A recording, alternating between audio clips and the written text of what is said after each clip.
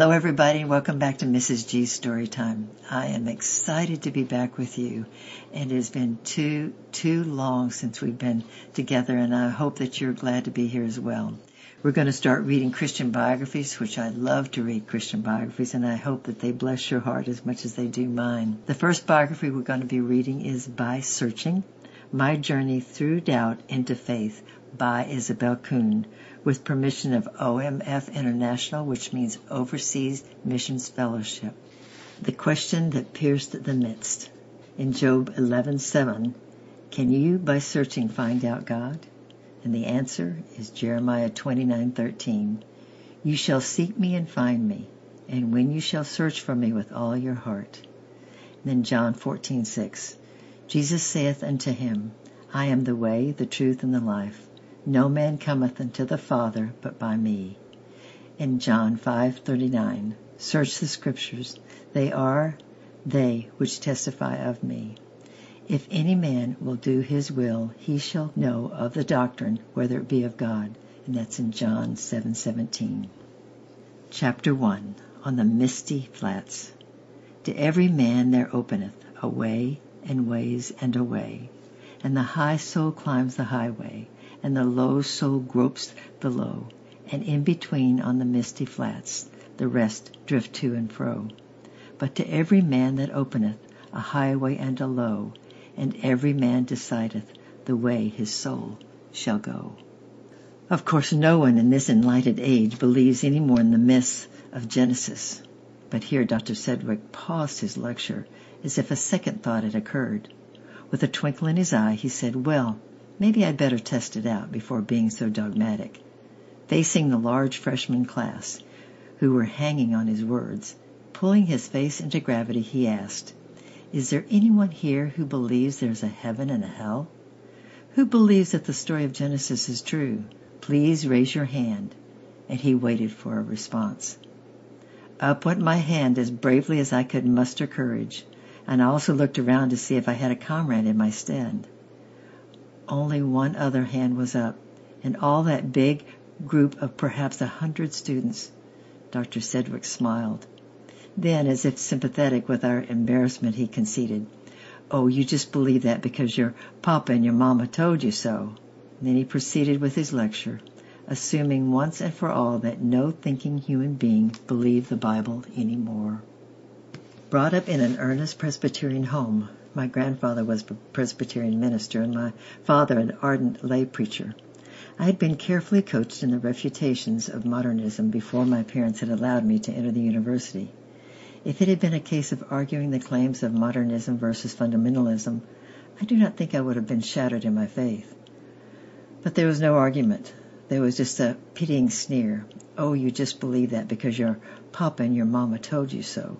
And then the confident assumption that no person nowadays who thought for themselves, were scientific in their approach to life, believed that old story anymore. On the way home from class, I faced the charge honestly. Why did I believe the Bible? The Genesis explanation of life's origin. Why did I believe in heaven and hell? It was because I had been taught it by my parents in the church from the hour I could understand anything. Was that reason enough to accept it? No. I agreed with Dr. Sedgwick that it was not sufficient basis to build my life upon. We had experienced remarkable answers to prayers in our family life. Didn't that prove the existence of God? But my psychology course taught me that mind had powerful effect over matter. If I had not been so gullible, maybe I could have seen a natural explanation. Our 20th century believed only when there was a test and a proof. We were scientific in our investigations. We did not swallow the superstitions of our ancestors just because they were handed to us. Dr. Sedgwick, professor of the English department in our university, was an ardent follower of Matthew Arnold's sweetness and light philosophy and Thomas Hardy's materialism. Yet he was so apparently patient and kind towards us, whom he felt were still bound by our parents' old-fashioned thinking, that he won our affection and respect. At the end of my walk home, I came to the conclusion I would henceforth accept no theories of life which I had not proved personally. And quite ignorant of where that attitude would lead me, I had unconsciously stepped off the highway where man walks with his face lifted Godward, and the pure piney sense of the heights call him upward. I had stepped onto the misty flats, the in-between, level place of easy going. Nothing very good attempted, yet nothing bad either. There people walk in the mist, telling each other that no one can see these things clearly. There the in-betweeners drift to and fro. Life has no end but amusement and no purpose. The herd drifts with the strongest pull, and there's no reason for opposing anything. Therefore they have a kind of peace and a mutual link which they call tolerance. Did not know that I had stepped down to the misty flats. I was just conscious of a sudden pleasant freedom from old duties. If there was no God, why bother to go to church on Sundays, for instance? Why not use Sundays to catch up on sleep, so that I could dance half the night away several times during the week? Again, if the Bible was but a record of myths and old-fashioned ideas, why read it every morning? That took time.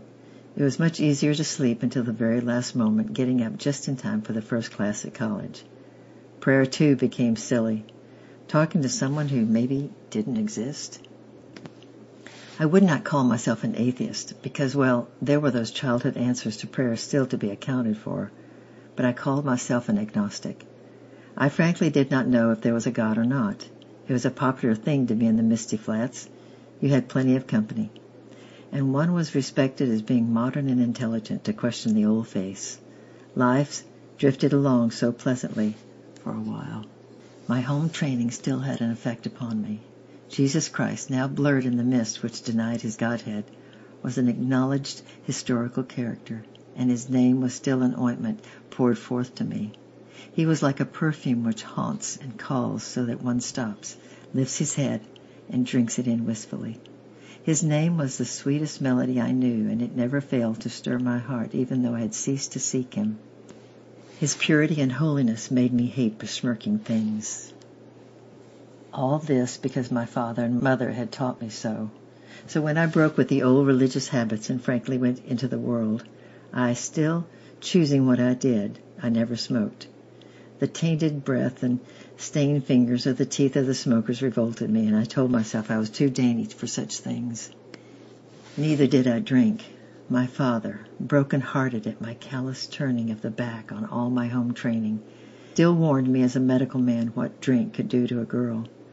Drink affects men and women biologically, and under its influence, girls can be led into sin that they could never consent to when in possession of their senses. Dr. Hall and I have had such come to us for consultations all the time. They never meant to, but there they are. Keep away from liquor and you can keep yourself pure, perhaps. So I did not drink.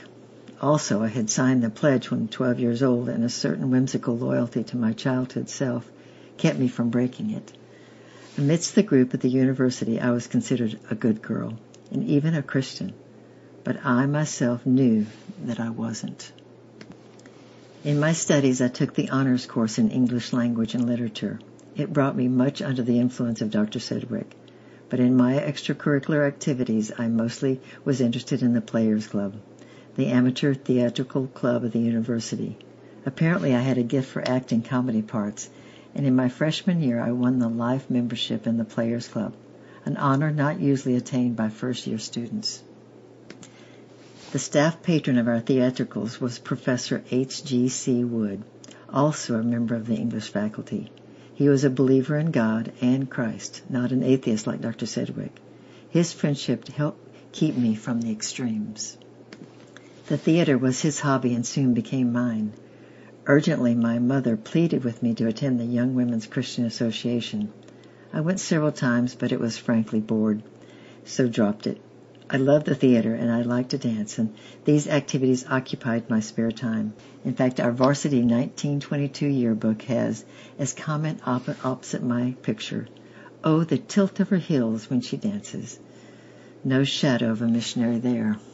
In my second year, I was elected to the Secretary of the Student Council. At that time, it was the highest position to which a woman student could be elected. I met the leading people of the university and became secretly engaged to Ben, one of the star rugby and basketball players.